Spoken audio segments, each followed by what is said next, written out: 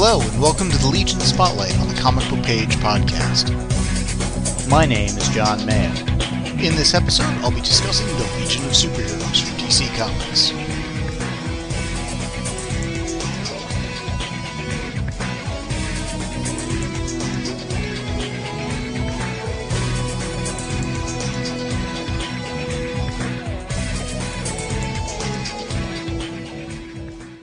This is Legion Spotlight number 8, and we're going to continue our journey through the Legion of Superheroes stories.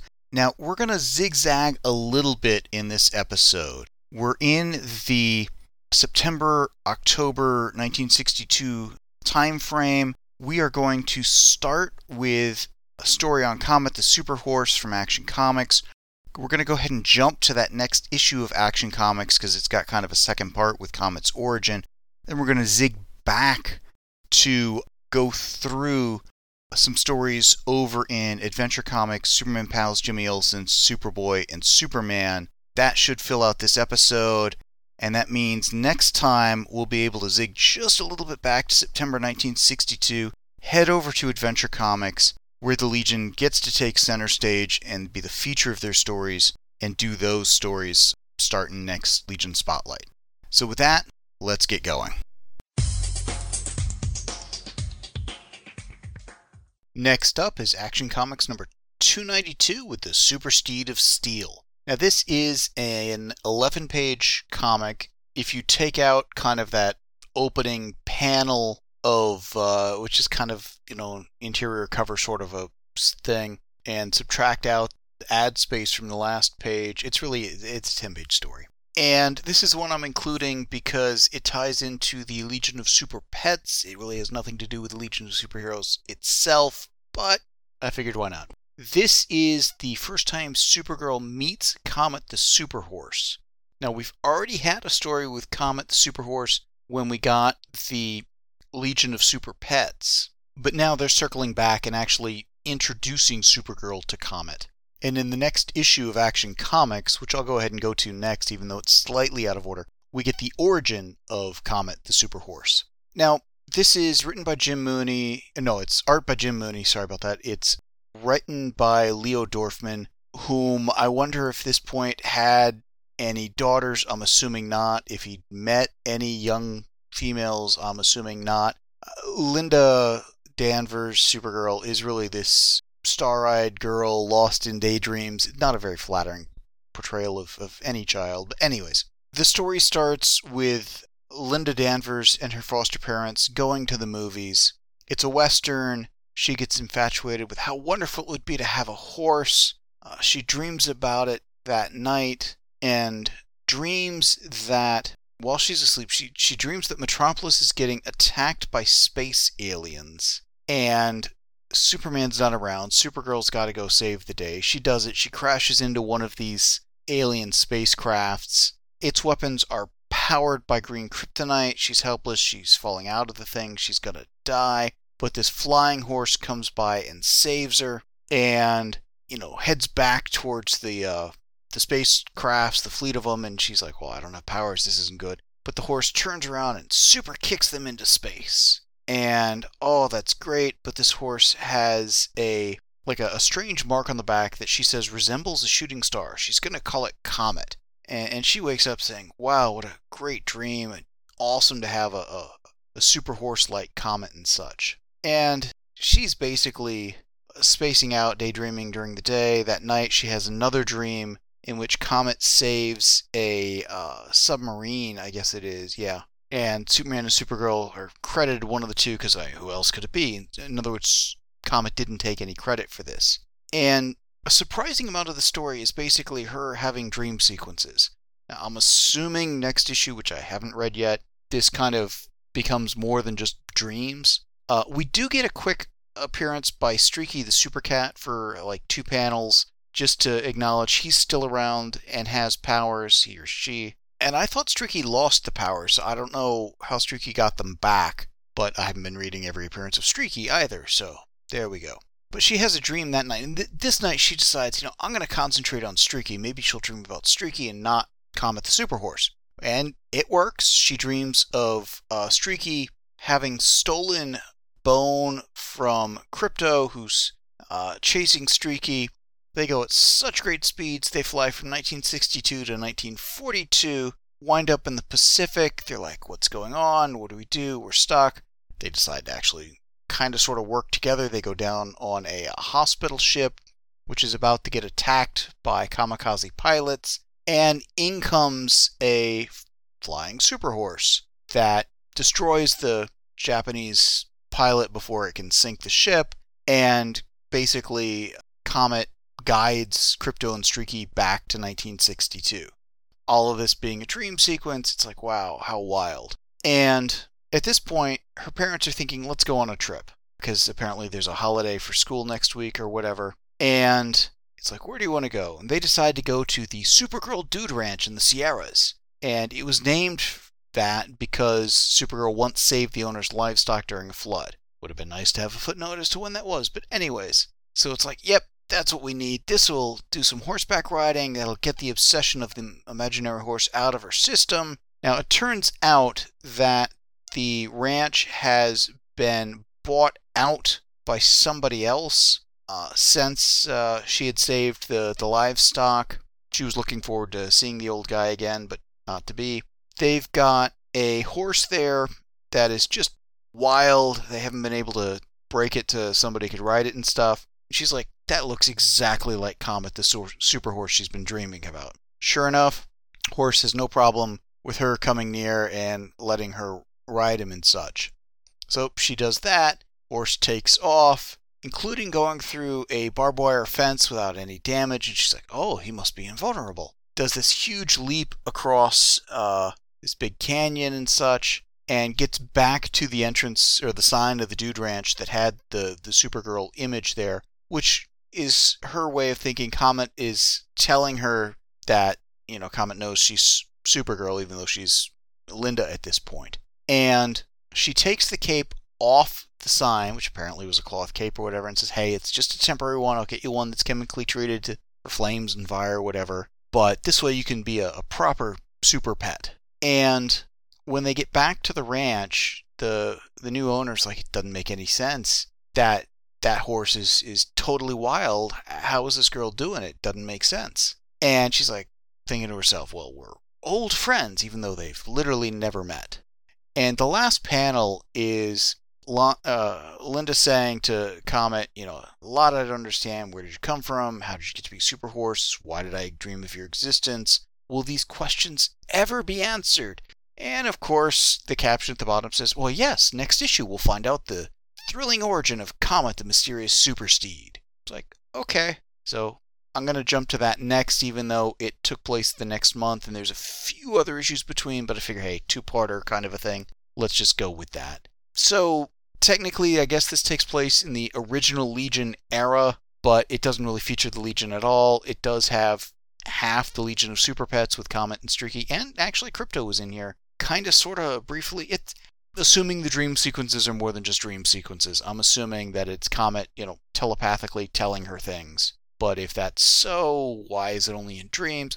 I don't know that I don't know if I've ever read The Origin of Comet, and if I had, it has been decades, and clearly I don't remember it. So really the big key event here is Supergirl meets Comet the Super Horse for the first time, Comet being a member of the Legion of Super Pets, hence including it in this sequence. So that's really about it for the Super Steed of Steel from Action Comics 292. Next up is Action Comics number 293 with the secret origin of Supergirl's Super Horse. This is written by Leo Dorfman and artist Jim Mooney. It's in the October 1962 issue of Action Comics. Cover price 12 cents. It's an 11-page story. There's other stories in the issue. And I'm covering this because it's kind of the continuation of the story in which Supergirl first meets Comet, although Comet had appeared previously. This gives his origin, as you could probably guess from the title of the story. I'm not going to keep going with the Comet stuff after this, but I did want to kind of go through his origin and stuff just to refresh, or to learn it myself or refresh my memory. I don't know if I had ever known all of it. I knew bits of it. It's a strange character. So in this issue, we've got Supergirl, Superman, Comet, Streaky, Krypto, and we get a quick recap, a super quick recap of the bare essential highlights of the story from the previous issue. Linda's been dreaming about a super horse, winds up finding him at the Supergirl Dude Ranch, and story kind of continues from there. He's a horse, he hasn't been shoed and branded, so it's got to happen. She's like, oh, I'll take care of that. And of course, nobody else can control the horse, so the owner of the ranch lets her do that. She uses her heat vision to kind of melt them around the edges, the horseshoes around the edges of Comet's hooves. She creates a bit of a smoke screen so she can fake branding him using her heat vision on her lipstick with the brand to make it the brand kind of stick to the side of Comet's hide and such, at least temporarily. And she then, with that over and out of the way, is able to go for a ride with Comet. They go off in a ways. And at this point, he reveals he is telepathic and can clearly communicate with her. Why that didn't happen last issue, I have no idea. It may have been when they were working on this when they realized it would be impossible to tell the story otherwise. Because a fair amount of this is Comet giving his backstory. It turns out he is Earthborn. He was born in ancient Greece as a centaur, fell in love with the sorceress Circe, and basically wound up saving her from an evil wizard. And it's like, oh, grant you whatever you wish. He's like, I wish to be human. And she's like, I'll work on that. She creates 2 potions, one that would turn him into a horse and one that'll turn him into a man. Now, since he only wanted to be turned into a man, I don't know why she created the other one, but it's important for the story because he goes and drinks the one that'll turn him into a man and turns into a horse. Turns out the potions were swapped.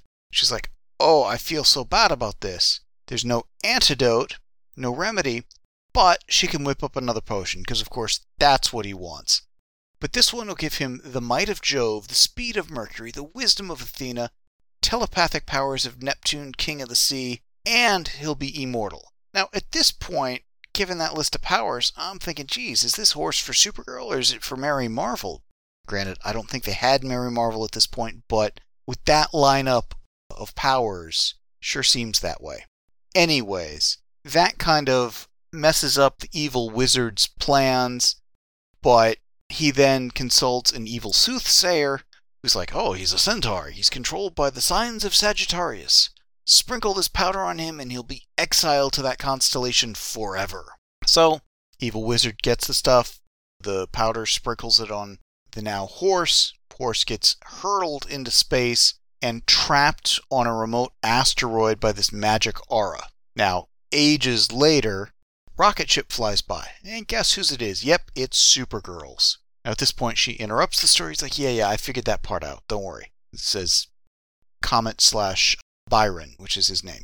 Although she seems to gloss over the name stuff and just keeps calling him Comet, which I don't know if that's seems kind of rude. But anyways, her rocket was equipped with repeller rays to destroy any meteors that could get in the way, that kind of a thing.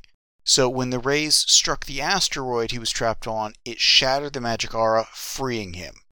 So he's very thankful for that, has nowhere else to go, and it's going to Earth anyways, so he wants to go back to home anyways. And he realizes time has elapsed, so he basically just finds a herd of wild horses and kind of hangs with them while keeping an eye on Supergirl remotely.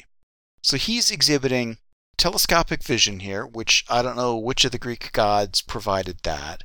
Later he has heat vision. He's got very classically Kryptonian powers, and he's not the least bit Kryptonian.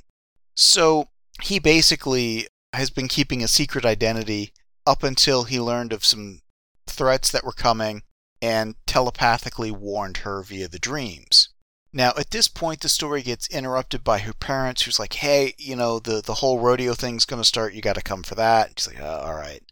She rides Comet in that, does a fairly good showing, and basically winds up with Comet just darting off with her on him. She's like, oh, they'll be all right. But this is when the aliens attack from the first dream of the previous issue. And she's remembered enough of the dreams to know that they were warnings and such, and the high-level stuff, but apparently forgotten enough of the details that when she breaks into the craft, she's hit by the kryptonite bolts again, she's weakened, she's rescued by Comet, and she's like, oh yeah.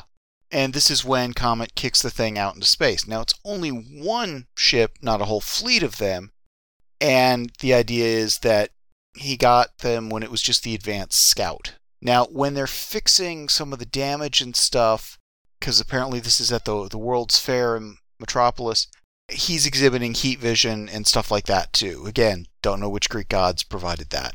They get back to the Dude Ranch. She's like, very grateful, want to reward you, because apparently that's what people do for super horses or centaurs. He's like, I just want to be human again.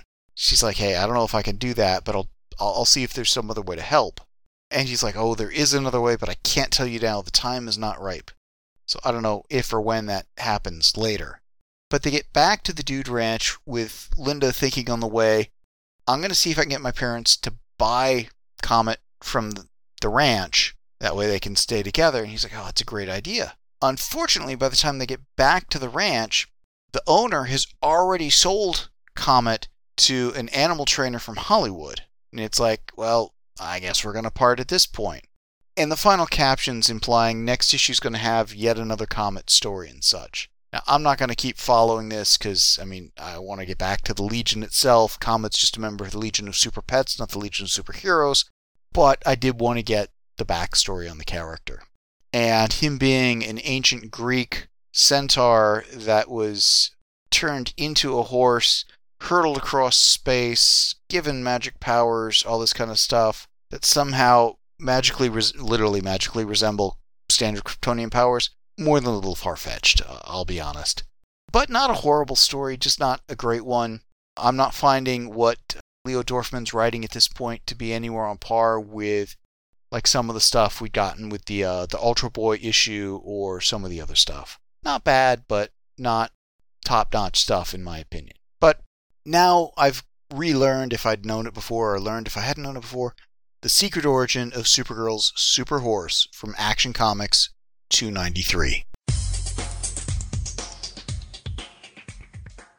Next up is the League of Fantastic Supermen from Superman's pal Jimmy Olsen, number 63. Now, this is a story that I'm going to put, I guess, in the Adult Legion time. It's got nothing to do with the Legion. It's got the Legion of Super Villains. They tend to be from the Adult Legion time at this point.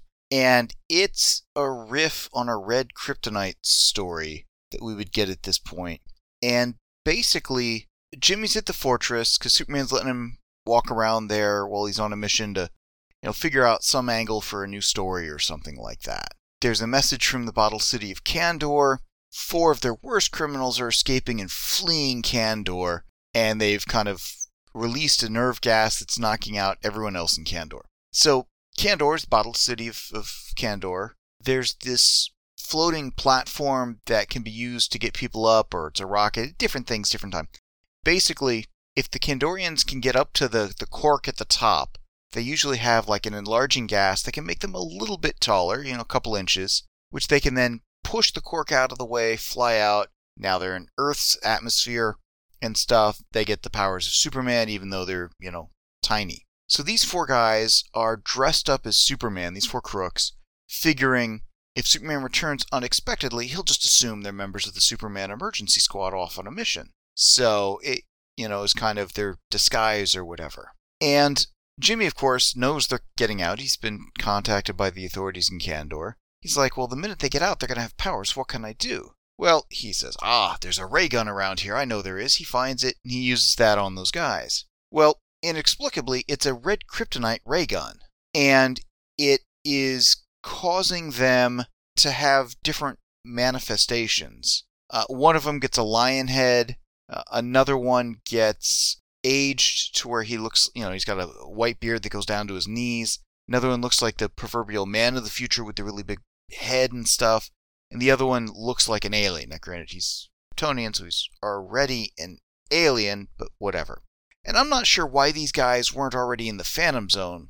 And that actually becomes relevant because as soon as these guys knock out Jimmy and hightail it out of the fortress, in the future, using a time scope, the Legion of Supervillains see them, grab them, and put them in a little kryptonite cage. And at this point, the Legion of Supervillains is Cosmic King, Lightning Lord, Chameleon Chief, who's got super disguise, and Sun Emperor with super heat.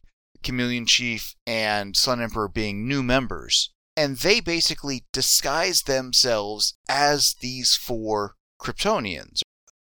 And they then go back in time and kind of wreak a little bit of havoc before surrendering.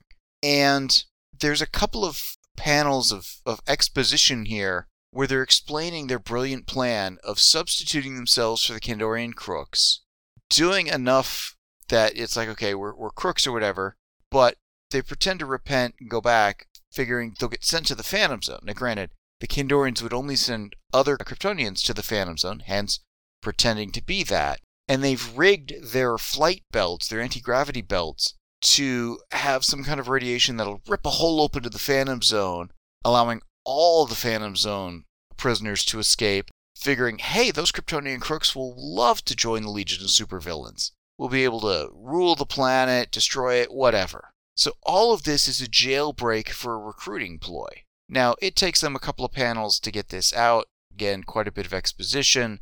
They then get to the fortress. Jimmy's got the Superman robots all set to destroy them, and they're like, oh no, we surrender, and they get sent back to Kandor. Drop down a little thread into the bottle. Except, Jimmy has outsmarted them. It's a fake bottled city of Kandor, which we will see variations on that a number of times. Supergirl drops by. It's like, but how did you know? Well, Lori Lemaris and Supergirl had encountered them. I kind of glossed over that part while they were out doing shenanigans. And Lori is telepathic, read their minds, realized they were the supervillains and what their plan was, which is why Jimmy had one of the Superman robots, put together a fake bottled city of Kandor that these guys couldn't break out of, with Lightning Lord's powers, etc. Although, still not sure how Cosmic King couldn't just, transmute part of the bottle away or whatever. But that basically wraps that up, and Supergirl flies the fake bottle of city and the captives back to the future so they can be dealt with by the police of their time. I'm not going to say it's a great story, but Jerry Siegel, so it's decent writing, a little exposition heavy in a few places. Art by Curt Swan, who again, definitive Superman artist of the time. Hard to go wrong with this. I'm not going to say it's my favorite story or whatever. I'm not really all that huge of a fan of the Adult Legion, and this didn't even have them, it just had the Legion of Supervillains. But the Legion of Supervillains in various younger versions or whatever do show up later, hence wanting to cover this. But it's I think one of the better stories of the era in terms of the story sensibility and stuff, the wackiness, the red kryptonite, affecting these guys these ways and stuff.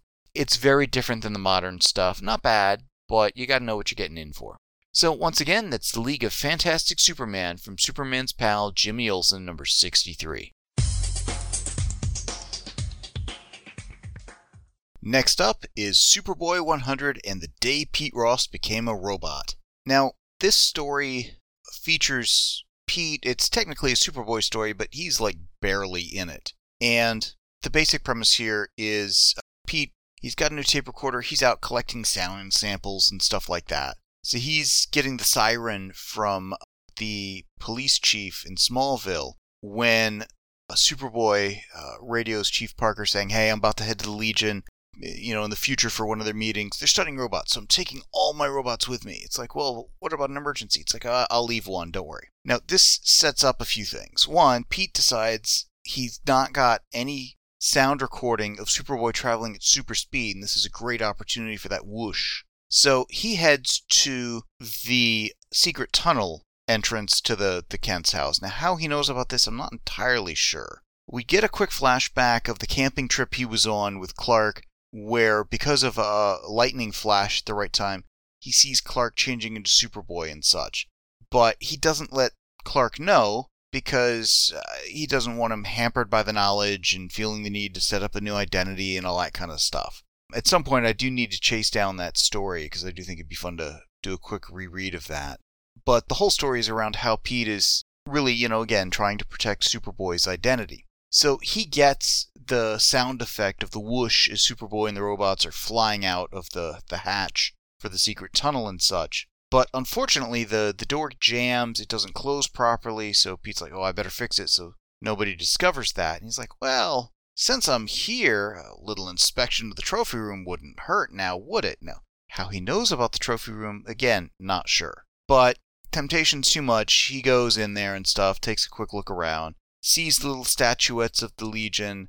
We get Cosmic Boy, Saturn Girl, Ultra Boy, Lightning Lad, and Chameleon Boy. There's a metal flower from the planet Zendar. It's probably from some previous story or whatnot. An anti-gravity belt from the fire world of the Kaldor Galaxy or whatever. And he's like, oh, I gotta try that. So he plays around with that and is able to figure out how to work it pretty easily. But winds up bumping into the sole remaining Superboy robot, damaging its control circuits. Now, sure enough, it's like, I gotta fix it before an emergency arises. And as soon as he thinks that, an emergency arises. So Chief Parker's calling for the robot because the president of the Metropolis Jewelry Exchange is trapped in the exchange vault. Only one who knows the combination. They're afraid he's going to suffocate. Superboy's got to come at once. Now, this is just kind of funny to me because it was only 2 issues ago Pete was stuck in the bank vault in the story The Boy with Ultra Powers in Superboy 98, and this is Superboy 100. So he's like, what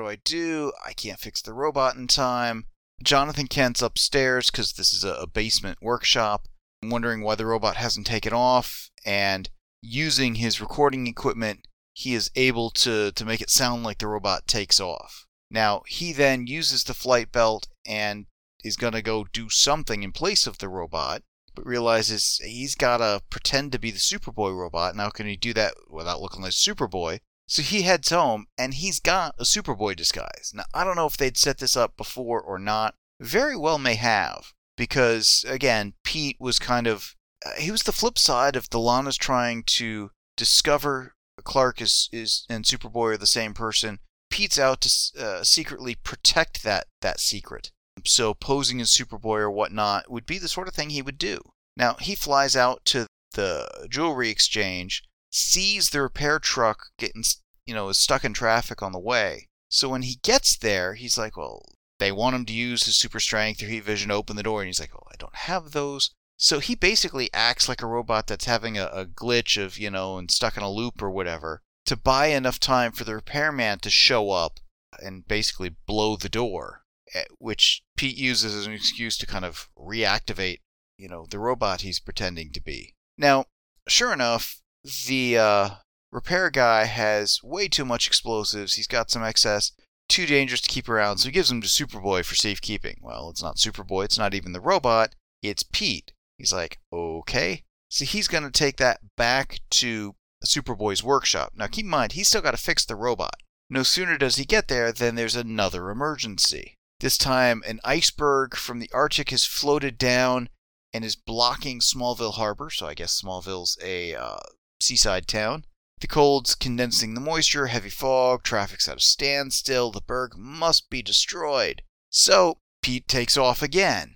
Now he gets there, and from what the bystanders see, because we see it from their perspective first, is the Superboy robot uses a super shout to shatter the iceberg. Well, really what he's doing is he's using the spare explosives to shatter the iceberg, and is playing a lion roar at full blast with his recording equipment to kind of make it seem like it was the shout that he did. Again, very clever. But on the way back, he gets stopped by a bus whose way is blocked by a tree that he's got to get rid of, and he makes it seem like he's hurled the tree into space. Now, one of the things that throws me the whole time is everybody is referring to him as the Superboy robot. The whole point of the robots is they were indistinguishable from Superboy, but not so much here, which is funny because, again, it's Pete the whole time. He threw the thing hard enough, fast enough that it's to a nearby plane looking like it's a missile, but really it's going fast enough that it's burning up from friction. Because what Pete did is he put the anti-gravity belt that he was using on the tree and just said, hey, go full blast for 5 minutes in the upper atmosphere. It does that, it turns off, it falls to the ground, he collects it, heads back to the workshop, finally able to try to repair the robot. Now, I don't know what kind of experience Pete has repairing robots. It's insufficient. He's unable to do it. Now, because this is a comic book and this is how things go, the Kent's toaster short circuits and sets the curtains on fire. So they're calling for help. Pete can't get the robot working. He's like, what's he got to do now? Well, this is where the Legion comes in, because a time globe shows up with Ultra Boy, who quickly diagnoses the problem with his Penetravision, that it's a jammed coil or whatever, fixes it, sends the robot up to help the Kents, who, takes the fire out with his super breath pretty quickly, because it didn't seem to spread much in the few minutes that took. Ultra Boy quickly fills in Pete that they were watching Superboy to see when he was going to head out to the future. Now, why they're doing that, don't know, but they then saw Pete foolishly slip into the workshop, accidentally damage the robot, and then do all these things to cover for the robot being broken. And they're fairly impressed that this guy is pretty clever and without powers can do all these things. Just the ingenuity and such. So, Ultra Boy also wiped enough of the robot's memories to keep Pete's secret safe, and then hops in the time globe to skedaddle and basically tells Pete, Superboy's going to be back soon. And then the last 2 pages are the next day with Clark and Pete walking around town, and Clark seeing the headlines of everything the Superboy robot did, and Pete kind of thinking to himself, if you only knew the full story, sort of a thing. So it's a good Pete Ross story. Again, Superboy is in there for really all of a panel as he flies off to the Legion. We get Clark for 2 panels at the end, but everything else is either Superboy robot or Pete pretending to be a Superboy robot. All in all, it's a fun story. It was written by Jerry Coleman. George Papp was the artist. We're in October 1962 here. 12-cent cover price, and it was about an 11-page story. There was an ad on the last page, so 10.5, whatever. Not essential reading, but Pete Ross is a cool character that I really think they could have and should have done more with in the Superman era. And at one point they did. They had him be vice president to Lex Luthor's president, which was kind of interesting. But this is, again, setting up Pete eventually becoming a reserve member of the Legion. So once again, that's the day Pete Ross became a robot from Superboy 100. Next up is Superman number 156 and the Last Days of Superman. Now this is a full comic story. It's actually told in 3 parts. Part 1, Superman's death sentence. Part 2, the super comrades of all time. And Part 3, Superman's last day of life. Now I'm not going to go into crazy detail on this story, but it's a bit of a mind-boggling one. It was written by Edmund Hamilton and Kurt Swan doing the art. So again, beautiful art. And it reads like an imaginary story, and for those not familiar, this would be when they wanted to tell a story that would just kind of shatter continuity. They wanted to tell the story, but it's not one that could be told as part of continuity because it did things that just shouldn't be done or whatever, like the original Superman Red, Superman Blue story, or some other things like the Super Sons, things when wacky things happen, and they just need the out. But this isn't an imaginary story. It's a real imaginary story, sort of. Because it reads like an imaginary story, but it actually happens in continuity. And what happens is there is a satellite in orbit. It's about to get hit by an object. Superman's able to take care of the object, but it's green kryptonite, so he can't get too close. So he uses, the rocket boosters from the rocket to knock it down to an uninhabited area near Metropolis. And then Jimmy shows up there, and Jimmy's human. Green kryptonite's not going to bug him, so he's able to check the thing out. But Superman's just going to drive it deep underground with a big boulder or whatever. But he sees some writing in it, and it's Kryptonian. And it says the box contains samples of Virus X, contagious, fatal in 30 days to any native of Krypton. And Superman's, the wind's blowing my way. We've already popped the lid or whatever, so he tries to bury the thing pretty quick, but isn't feeling so great afterwards. Dizzy, weak, that sort of a thing. This leads him to think he's basically contracted Virus X. Now, using his super memory, he remembers when he was a small child, his father talking to Tharb L. Now, using the full name makes me wonder, clearly it's the same last name. Are they related? Are they not? There's no indication they're related, so maybe L is a more common name than I had thought. Anyways, if this guy had found a cure for the virus, he's like, no, I haven't. I've tried cold, vacuum. Seems indestructible. So again, Superman's thinking he's contracted this thing. And it's what's he going to do about it? And the whole story is fear of death and what's going to happen. Is he going to do everything he needs to for humanity? He's got all these grand plans that he figured he had decades to do, but now not so much. So while he's trying to take care of various things, creating these canals for irrigating desert lands, he's got this threat that's far away in space he's got to deal with, a couple of things like that. Now, some of this he farms out to the Superman robots. He has them also build a lead glass containment thing so he doesn't get Supergirl sick with this. And the Legion gets called in for helping on some stuff. Lori Lemaris gets called in. I think even the Superman emergency squad gets called in on some of this stuff. Yeah, and they're doing all this stuff, and the Legion's showing up to help or whatever. Brainiac 5's trying to use this as the opportunity to atone for Brainiac's sins and stuff like that. And we see a couple of big saves of an asteroid that would later potentially hit the Earth is getting knocked out of orbit. This space virus or whatever that was coming to Earth is eradicated through Supergirl and the Legion's actions and stuff like that. And there are times Superman's feeling better, other times not so much. And the whole thing, again, reads very much like an imaginary story of this era. And one of the other things that was just kind of what a different time it was. They're trying to figure out how to find more useful land on the planet. So they are basically setting up a large metal sculpture kind of a thing, a sphere, that they have Sunboy kind of ignite to slowly, new small sun, if you will, melt all of Antarctica's ice, providing water. Now, of course, if they knew then what we knew now, maybe they wouldn't have done that. But all of this is happening. Superman's said goodbye to Batman and Robin.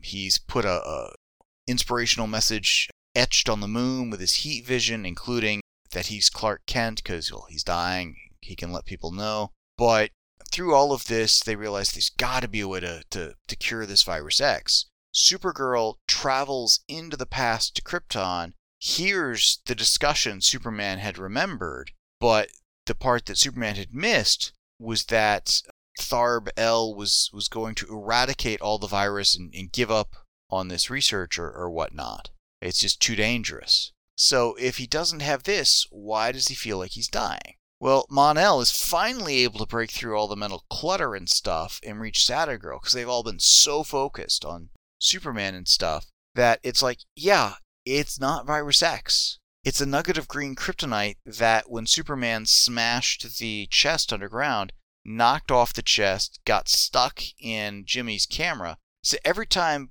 Jimmy is near Superman, he's got kryptonite poisoning, and that's why he's not feeling well. So that was kind of their out for what otherwise could have been the death of Superman imaginary story. Now, of course, Superman realizes, maybe I ought to, erase that whole Clark Kent signature on the moon pretty quickly. I am curious how long that message on the moon stayed there. It probably didn't be on this, but, the message was, do good to others and every man can be a Superman. Again, inspirational kind of, lunar vandalism and graffiti, but, who's counting? It's Superman, we'll let him do it. And then we get a quick, kind of a thing at the end as everybody's flying off to go home and whatnot. So it's one of those, it's in continuity, it's got the original Legion, but they're from the future, they should have known he wasn't going to die, yet they're showing up anyways. That's a little weird. Again, it reads like an imaginary story, but it's in continuity. And we get quite a bit of the Legion. We get Cosmic Boy, Lightning Lad, Saturn Girl, Bouncing Boy, Brainiac 5, Invisible Kid, Triplicate Girl, Sun Boy, Chameleon Boy, and even Mon-El, who's not technically a member at this point. Now, I'm not going to say they all do, pivotal things in the story, but a number of them get a chance to kind of shine. So, worth including on that count. But again, it was one of those odd ducks of telling the sort of story they would do very often at this era, but doing it in a different way. And I like when they put some better spins on some of these ideas than, just, hey, we had the story, it's out of continuity and deal with it. And, again, kind of some fun stuff. So yeah, once again, that's The Last Days of Superman from Superman number 156. The show notes and forum for this podcast can be found at www.comicbookpage.com under the podcast and forum sections of the website. Please email us at theguys@comicbookpage.com and let us know what you think of what was discussed in this episode. Thanks for listening.